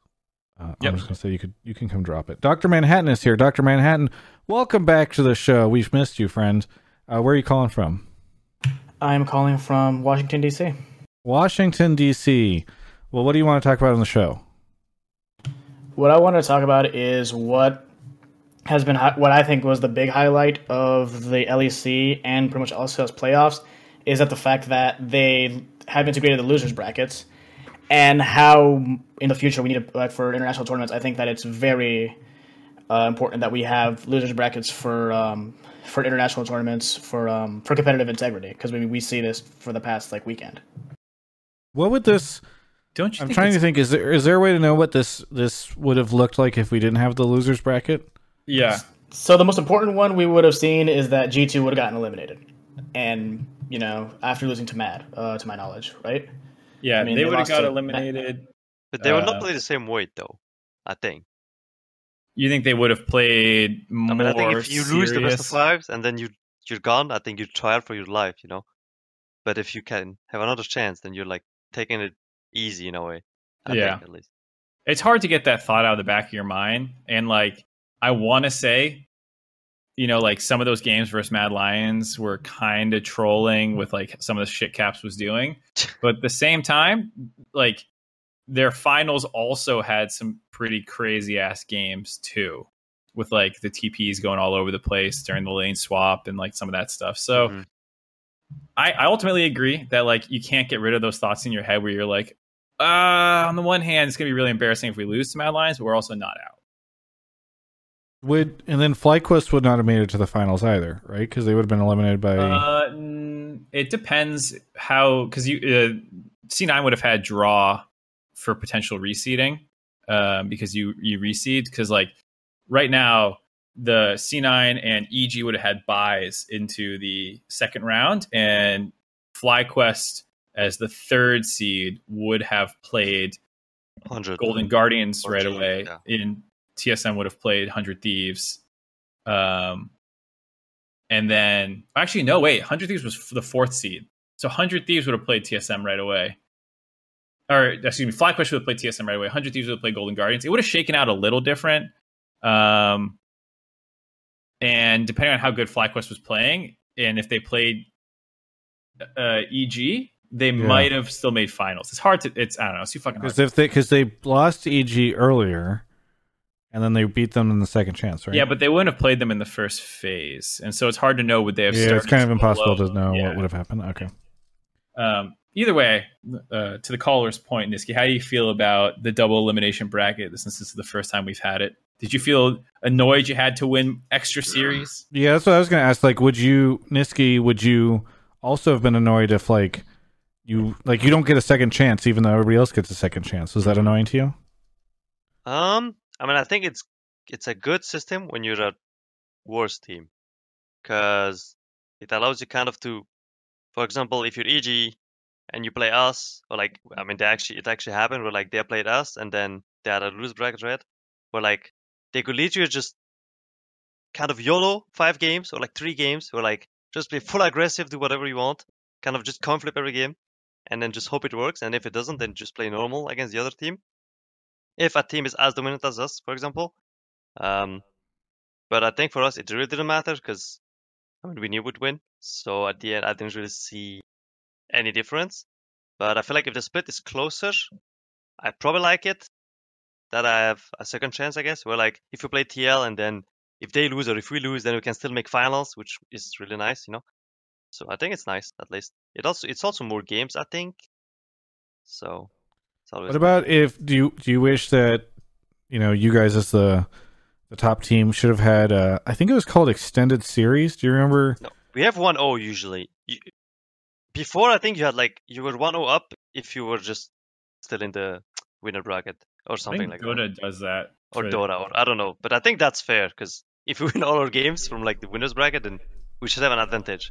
Yeah. And like the advantage of seeing other teams play is not really big enough of an advantage, I think, at least. Because you still have to prep overnight. Like, yeah, they had to play on Saturday, but you didn't know. For example, we prepped EG, I think, more than FlyQuest, to be fair. And then we play FlyQuest, and it's like, okay, even though we prepared them, it's like, we need to change our champion pool, or like this, or this, So.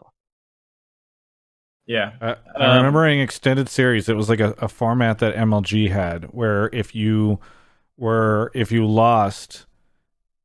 the winner's bracket and you lost, it like reset the series again or something like that. It was really interesting. There's 2 kinds of ones. Usually it's either a bracket reset, which is pretty crazy with how long it is. And there's a couple ways to do a bracket reset. So like you can technically do like a best of 3 grand finals that might bracket reset, because then if C9 wins and so it's like C9 doesn't need a bracket reset.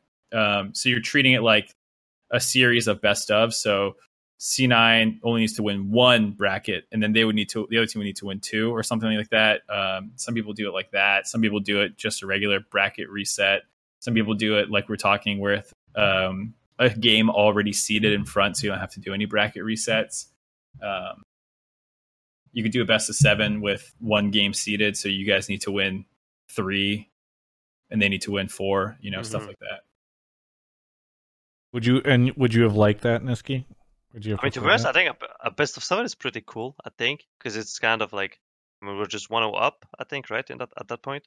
Because if you win on 3 games, then I don't know how it works, but I mean, I think at least we should have like an advantage, because I think not playing games is not really an advantage, because like FlyQuest, for example, if they kept smashing everyone, then they have like a momentum where like they're just smashing everyone, and they have the momentum of like playing games and playing against us as after in finals, where like we didn't play a game during a week, you know.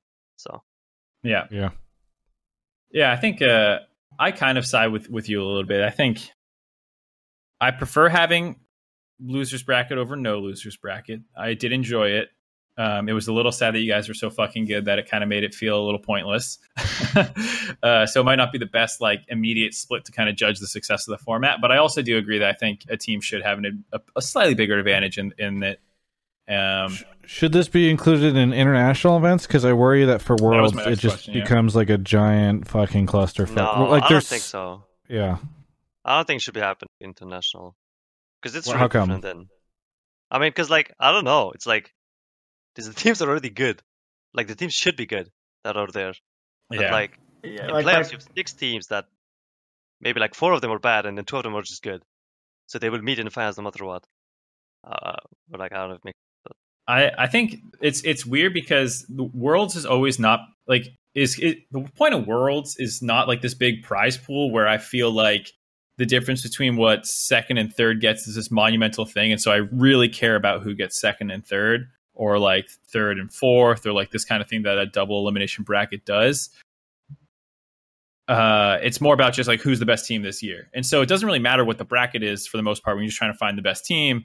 Unless it's super, super, super close and matchups matter a little bit. But for the most part, that's not how League goes. Usually one of the teams is hella dominant and they just shit on everyone come Worlds. So like I think Worlds is a fine tournament for finding that. But part of me does want to know like who was the second best team this split? You know?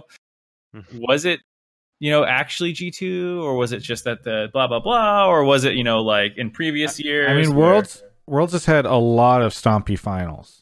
Right. Well, that's what I'm saying is like, is KT and IG, like that's one that chat's pointing out. That was a really famous one where it's just like, oh God, that was the closest series IG played and it happened in quarters. Is KT actually the second best team or what? There's another one that I think that's kind of on the same vein of that. And that's, I think, part of the reason Samsung in 2016 made it to finals is because they didn't have rocks in their bracket. Who knows what could have happened if they, gone to losers, or they were on the same side of the bracket where the bracket draw matters more than, It just has too much weight on it. You know what I mean? Where you can dodge an opponent. Yeah, I mean, like I said, the argument against that kind of stuff is like, well, the point of Worlds is not to figure this out; it's to figure out who's the best team, and the tournament does that currently. But it does feel kind of bad not to, that draw does matter this much. It feels like. Nisqy, how do you feel having been to Worlds? And I think it's a fine format, to be honest. I don't think they should change. I think it would make it really weird, because it's like such a big competition as well. So like trying it's already so long. Yeah, it's like trying something first time in like the biggest competition that there is. It's like weird, but how do you feel about? Oh, I mean, this is maybe too much of a tangent, but I was gonna say for me the biggest thing to fix in air quotes with Worlds is the draw system. Yeah, I agree with that. Because I think it's a bit of a luck. I think at least. Because like, come on, we don't need to pretend J Team is the same as the other teams in the second. But like, for example, Splyce. Just take Splyce. Like they're the third best team of Europe, and they got the freest group, for example. While G2 should have got like a hard group, right? Where like they have the second seed from NA, I think, and like they had you guys, and they had second seed from Korea, I think. Yeah, Griffin. So it's like Splyce should have been in our group, and then G2 should have been in the other group, because I mean, I don't know. It's just. I think the drawing system is kind of weird, but that's how it is. Yeah. I mean, I think a lot of people have talked. I mean, we've talked extensively about the draw system on here. Yeah. Dr. Manhattan, any rebuttals on the Worlds or international stuff? I do agree that the group system does need a kind of change. I think it's more so I want to have the most hype finals possible, or like, so that's kind of where like my kind of thing comes from, right? I want to know for a fact that this was the best possible finals we could have gotten versus they got lucky and now they avoid an opponent that could have beat them. Yeah. All right. Well, thanks so much, Dr. Manhattan, for calling in. Any final thoughts before we move on to our next caller? No, pleasure being on here once again. Sad I couldn't go to Dallas this year to see you guys win Niski, but it is what it is. Yeah, I mean, I always appreciate you calling in. Thanks so much for the call. Appreciate it. Have a good night. 2 more callers to go, and then we will wrap up. I'm chasing my most ever subs I've ever had this month. That's what I've decided to do. That's why I'm selling out so much, everybody. I think the most I've ever had was like 1,600 or 1,700. So. Kennedy is here. Kennedy, where are you calling from? Harrisburg, PA. How's it going in Harrisburg, PA? Have you seen the news? Not good. Not good. I mean, is it worse there? I haven't seen anything related to Harrisburg specifically. There was a protest today downtown to open up. I'm looking at this right now. Yeah, I did see these images. Cringe. I didn't realize it was there. How cringe. Did you attend the protest? Did you feel strongly about this? Absolutely. I hope you wore a mask if you did. Did you protest the protesters? I stayed my ass inside. I don't like to do all that. It's actually crazy. Good call. Well, what do you want to talk about on the show?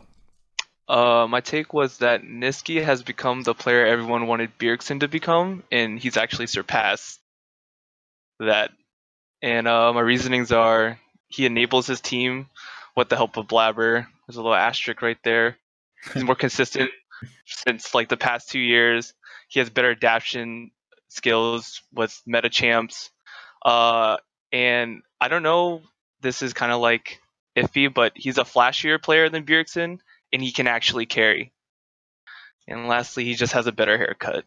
So I will not have it for long though. When are you growing out your beard? It's the perfect time. No, that's not happening. This episode is so fully demonstrating why I love doing this show, because you just get no other show this week. There's gonna be all these other shows out there, right? And they're gonna be like, man, FlyQuest sucks, and and like there's conversations you don't get anywhere else than on this show. So that's why we're the superior one. And now Niski can directly comment. Explain to us why you are better than Bjergsen has ever been, and you're the player everyone aspires to be, and why you hang out with the chillest dudes and wear the freshest clothes and etc. I mean, I don't know if I'm a better Bjergsen. I think our playstyles are way different, to be honest. I think he plays a way more controlled style. Usually doesn't die randomly, plays really with his team.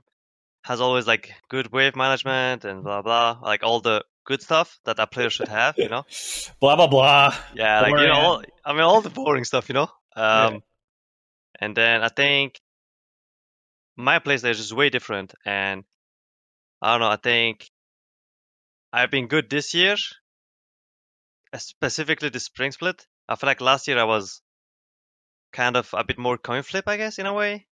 So yeah, I think my playstyle has been working really well, and I think if that's what you mean by like better Bjergsen, where like he helps his team in like every way to just win the game rather than just looking good himself, I guess. Then yeah, I guess I am the better than There we go. Well, Mark, do you think that's fair? Have people wanted Bjergsen to be this more collaborative player? And I'll answer that once I get some more spicy stuff out of Niski. I want to ask a couple more questions. Man, you cannot. Okay, need to have him come back. He did us a favor by coming on. You've played a couple splits now in North America, and some of them pretty far apart. I mean, like your big moment in North America that like when people were like, "Oh shit, Niski's actually like pretty good," was the Lucian game that you played on Envy a couple of years ago. And it was against Bjergsen, and you kind of fucked him up. So, like, you can compare yourself against him pretty well, given that you had last split as well, and you've played against him for a long time now. So, how do you feel? How you've compared to him over the years? Do you feel like you've gotten significantly better? Has he like flatlined? Because I think that is a community perception right now that he was god tier compared to everyone else. And he hasn't gotten worse, but other people have kept up. So, like, how do you see him a little bit? I mean, I think one thing that for me has been really weird, or like, I guess like I wondered a lot, is like when I was in Envy, for example, I think he was way better than me. I think that's just a fact. I was really bad at it, and he was really good. But I feel like over the years, his playstyle has not changed, I think. And he's been playing the same on every patch, kind of, or like safe, always there, like puts good damage, but like nothing flashy, or I don't know. I just think his playstyle is just wrong, at least for me, like the way I see the game. And he's just been the same for the last years, yeah. Which is good if you want just a consistent player that just never loses mid and just scales and that's always there, But that's also, it's usually better for a team, I think, that a player is always consistent, but then you need carries on the other side, or else it will not work. And I think with TSM, that's the big issue, where like he's always consistent, but he never like 1v9s, because that's not what he's supposed to do, Yeah. Yeah, I know what you're saying. Like, I mean, he does have pop-up games. Don't get me wrong, because he's still an insane player. But it doesn't happen like in a series. It would probably happen with like one game of like maybe 3 best of 5 or something. But he's always consistent, which helps them a lot, I think. So yeah. Yeah, I mean, he had a lot of Syndra games this split and stuff like that, where he absolutely shit. Yeah, like every team he gets Syndra, it's like he 1v9s. Yeah. Like everyone knows it. Yeah, but to your point, there's like he's not the type of player to take Zoe, run like what we were saying before, run top, blow his flash to try and land a bubble, to try and get a kill, to then try and hopefully be able to take turret. Yeah, because it's way risky, but it's also rewarding. But also you look really stupid if it doesn't work, Which, yeah, I mean, which makes sense if he doesn't want to do it, I think. Yeah. It's just play style difference. I think that's pretty much it. Like for example, even Jensen, I think. I think the good thing about Jensen, for example, like last split, when he plays LeBlanc, or like the melees, I don't know what melees he played, but like if he plays aggressive champions, then he plays really risky, He plays kind of coin flippy, which makes it good. And when he plays Orianna, he's just consistent on it. So I think that's the difference kind of between these two, and I think that's why Jensen has been the best last years. So yeah, I think to answer Travis's question a little bit, I think what fans miss from Bjergsen is like, I don't think his playstyle was different back when he was hard shitting on kids. I think people were worse. And so like in lane, he would just kill people for not being able to control their waves correctly. I remember just him freezing on us and just being like, oh, fuck, what do we do? Oh, and it was like the game wasn't as developed and people... When you were on Curse, you mean? Or yeah, when I was working on Curse and Team Liquid, like... He was so much like the first split he showed up, he like solo killed every single mid. I'm pretty sure he had one solo kill on every single mid, and he had just a ton over the course of that split. And I don't think he was doing anything more aggressive then than he was doing now. I think people have just kind of leveled up to him a little bit more, but people want to see what they saw in those years again.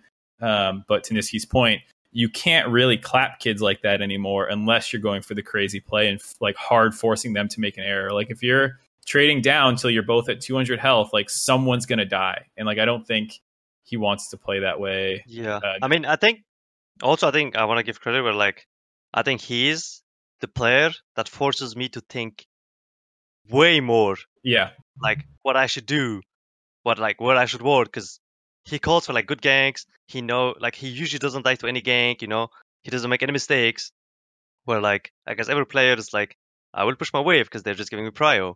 And against him, it's like, he picks a champion who like actually can push me in or makes sense against our comp, So I think it's just, that's pretty much it. Hey, I kind of off topic, but what you guys are talking about reminded me of this, where I've interviewed Jizuke twice now, where he has said he gets frustrated playing against LCS mids because he feels as though they tend to play pretty passive, or they won't try to fight whoever they're up against, and they kind of just like wait for their jungler. But and I think he, coming from LEC, finds that kind of boring and wishes there was more proactiveness.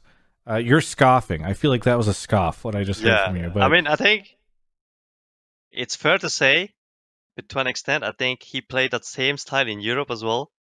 And I mean, if you just watch our games in Copenhagen against them, like we just abuse the fact that he just plays aggressive 24/7. Where like my jungler just picks Carter and just came mid, when he's 6 no matter what, and he just dies. So I think it's fair, but also I think it's just a bit delusional, in my opinion. So delusional in what sense? On like, oh, he waits for his jungler, but like, if you can get ganked by the jungler, it means that you either made a mistake, or you just say that your jungler is just worse than the enemy. Or like, oh, my jungler is not there, but yours is there, that's why you win, you know? Yeah. Kind of thing. Whereas like, it's really weird because it's just a team game at the end. It's not like a 1v1 mid. We're like, oh, the better laner just wins. Yeah. So, I mean, I totally agree that like he's probably a little bit too aggressive if he's like, these other people waiting for their junglers while I blindly push in over and over again. Because that is kind of exploitable. But do you see any truth in his point about there being less aggression overall in North American games compared to European ones? I mean, yeah, I think, for example, if I play the way I play against European mid laners, they would punish me. Or like they would look for level 2 ganks, or they would pick champions that actually can push me in rather than, oh, I'll pick this because I can scale. Or like, when I pick Zoe here, people pick like Victor, you know? Here in NA. But if I do that in Europe, then Aurelia Sejuani, Gragas Yasuo, Kiana Elise, you know, like just punishing by just picking a champion, you know? Which it makes sense in that way, in that case, I guess. But yeah, that's pretty much it. I think just to bring it back to Bjergsen a little bit, I think in general teams always try and take a little bit of the best team in their region. Like if you're getting hard shit on in scrims with someone picking Azir or Victor in those matchups, like people just naturally try to copy that a little bit just because that's what they play the most. Even if they see these other matchups going on in Europe, they're not the ones getting punished by that shit. And so you kind of just play what punishes you. And I think for a long period of time, TSM and Bjergsen had been the dominant forces, and that was more their play style. And so one of the things I'm optimistic with C9 shitting on the region just now with such a different play style is that more teams try the aggressive play style. Yeah. Hey, Kennedy, thank you so much for the call. Anything you want to say before we move on to our final caller? I just had a question for Nisqy. Who do you think was... what do you think was the problem with TL, especially two players that stuck out in my mind was either Doublelift or Jensen? But because I thought Jensen was the bigger problem than just Doublelift. Wait, this split or? Yes, this split. Oh, I just think they were just not a team. I think they were just kind of individuals. Where like Impact was doing his thing, Jensen was doing his thing, Doublelift was doing his thing, Korji was doing his thing. You know, like they were just all kind of 5 individual players rather than being all on the same page. And yeah, that's what I think at least. Because they're all really good players. It's just they didn't make any plays all together. Like they didn't make any plays as a team. They just won games because Jensen was popping off or Doublelift got 2 free kills. And that's it. Kennedy, thanks for the call. Thank you. We'll catch you next time. I always like to think of TL when they were like shitting on the region a little bit was like they're so good. It's just like talent. It's almost it's like they were all so good in lane and like in mechanic wise, and just they were playing a lot of champions that made sense. So it's like what they were just winning, I think. Yeah, they're like a basketball team that was just like generically 6 inches taller than their opponents. So it's like they're not running crazy plays. They're not like super well coordinated. It's just like, well, I can kind of just shoot over you the whole game and dunk on you and get more rebounds. Of course I'm going to win. Doesn't matter what I do. And so that's why, I don't know. I definitely kind of see some of those points about TL and lack of proactivity. Mm-hmm. All right, last caller, Mark Azoftagram. Thank you to Ferber2 for gifting a sub to TSM Bjergsen while we were talking about him. By the way, guys, he's not in the chat. He got gifted a sub. It said that in the chat. It said he got gifted. All right. He's not just hanging out, doing his thing. All right, final caller, Dak Jamkin. Welcome back to the show. You've been on before, right? Yep. Where are you calling again from? Actually, small world. Wrightsville, Pennsylvania, which is about 30 minutes below Harrisburg, and I go to school in Harrisburg. So, was there also a protest in Wrightsville? No. Although I know people from Wrightsville that went to Harrisburg for the protest. What do you think of those people? What do you want to talk about on the show? They aren't very smart. What do you want to talk about on the show? I called in about LS and Doublelift's co-stream, and that their conversation over LS saying that communication is more of a weakness, and that if players had more diverse skills and were on the same page, they wouldn't need as much communication. And Doublelift's counterpoint that he thought communication was more important because realistically it's needed. And I wanted to know what Nisqy thought about that. Let me think about it a bit. I have a take, but I don't want to influence Nisqy at all, so I'll bite my tongue until he goes first. For example, in our team, communication is really important because we plan things a lot. We abuse summoners, we make plans for early games, stuff like that. So I do think communication is really important. But also, I think if the 5 players are on the same page, then you don't really need communication. In the matter where everyone knows what they have to do, and they played their comp 100 times over and over again, like Zara Khan, Galio, Camille, Sejuani or whatever. It's always the same game plan. You just cover at ball lane or whatever. At 6, you just go bot or top, But I mean, if you don't talk, what do you do? It's I think communication is important because it helps way more than just not saying anything and expecting your teammates to do what they should do. Also, I think communicating is always a good way because it also helps everyone get to stay focused into the game, in my opinion. So I actually kind of agree with LS a little bit more. And it's kind of splitting hairs depending on what you're talking about, because I totally agree with everything Nisqy said. But I've talked with a couple pro players and I've heard some times where it feels like the coaching staff and in VOD reviews and stuff, too much gets attributed to lack of communication and not enough to just generic game knowledge, where someone not being top when they should, a jungler should be top prepping for either a dive or a countering a dive or something. And it's oh, the top laner should have called me up there. Mm-hmm. And yes, you can fix it that way, but you could also just all know the game better and understand what the enemy's game plan is better and kind of have more intrinsic knowledge. And that's one area I definitely agree with LS in, is that I have heard some, I guess what you would call horror stories about VOD review sessions in some teams where I'm yeah, I mean, the coach isn't wrong that communication would make it better. Communication is always good, but why does your player think this way? Or yeah. Or when the two players are arguing, like what Nisqy's saying, and the coach is trying to resolve it. If the answer is just communicate better, I feel like you're not really digging into the player's thought process for why they think they're right and why they aren't right.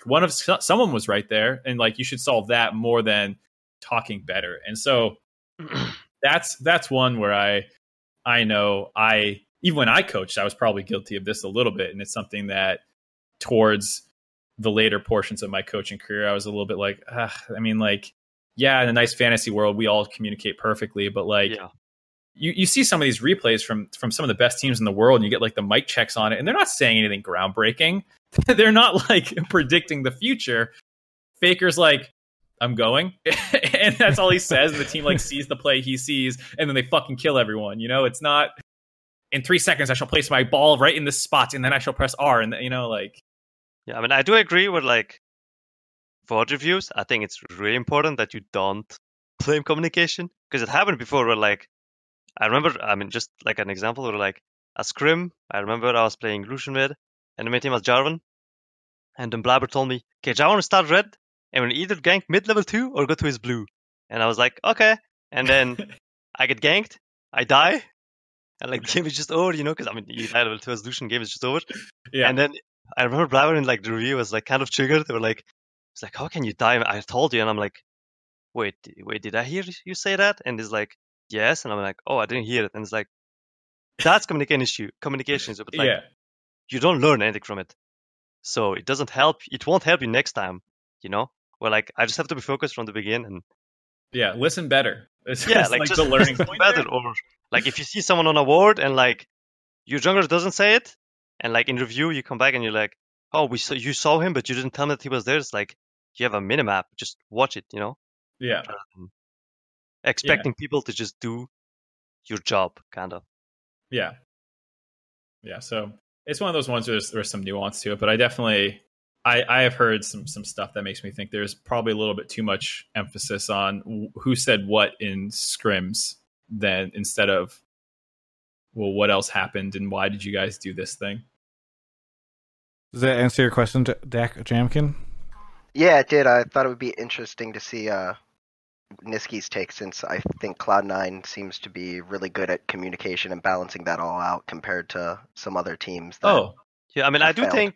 Yeah, I mean, I do think, or for example, when I was in other teams, or like when I hear other teams like comms or whatever, I do feel like our communication is pretty good because it's like just clear. Where like other teams, it's like, yo, I will have push on this wave, or yo, I just missed a minion. Fuck, man, I should have done this. You know, like all this useless stuff. We're cutting it out here because it's like, I don't care if you fucking missed a CS. I don't care if you're gonna die. You know, it's like just play your game and don't bother anyone else. You know. Yeah. That's true too. Sometimes you just need people to stop talking. Yeah. Or like when people panic and like they say random shit, you know. Hey, thanks so much, Dak Jamkin. Any shout outs or anything you want to say before we close out the show? Yeah. Supplementary hot take. TSM's problem isn't their players, it's their organizational culture. That's what I saw I saw that thread on the TSM subreddit. Was it? That's a dead body take right there. I don't know. I seem like a lot of TSM's fans don't want to. They blame the players, so maybe it is a cold take, but deserves more recognition, at least on Reddit. Cold take. The TSM's problems are multiple and probably not on the end of any one part of the organization. Perhaps the players could be playing better. That's what you meant. The coach. To say. Oh, yeah. Sorry. I mean Reggie. It's Reggie's fault. Totally. Anyway, thanks so much, Dak. Have a good one. You too. Yeah. All right. And that is the show. Mark, any shout outs, plugs? No. Niski, anything you want to... Are you going to be streaming more during the break? Anything you want to promote? I am playing Valorant tomorrow, probably, and I am streaming it. Nice. And also, I love Puma, I love Red Bull, and yeah, and Microsoft.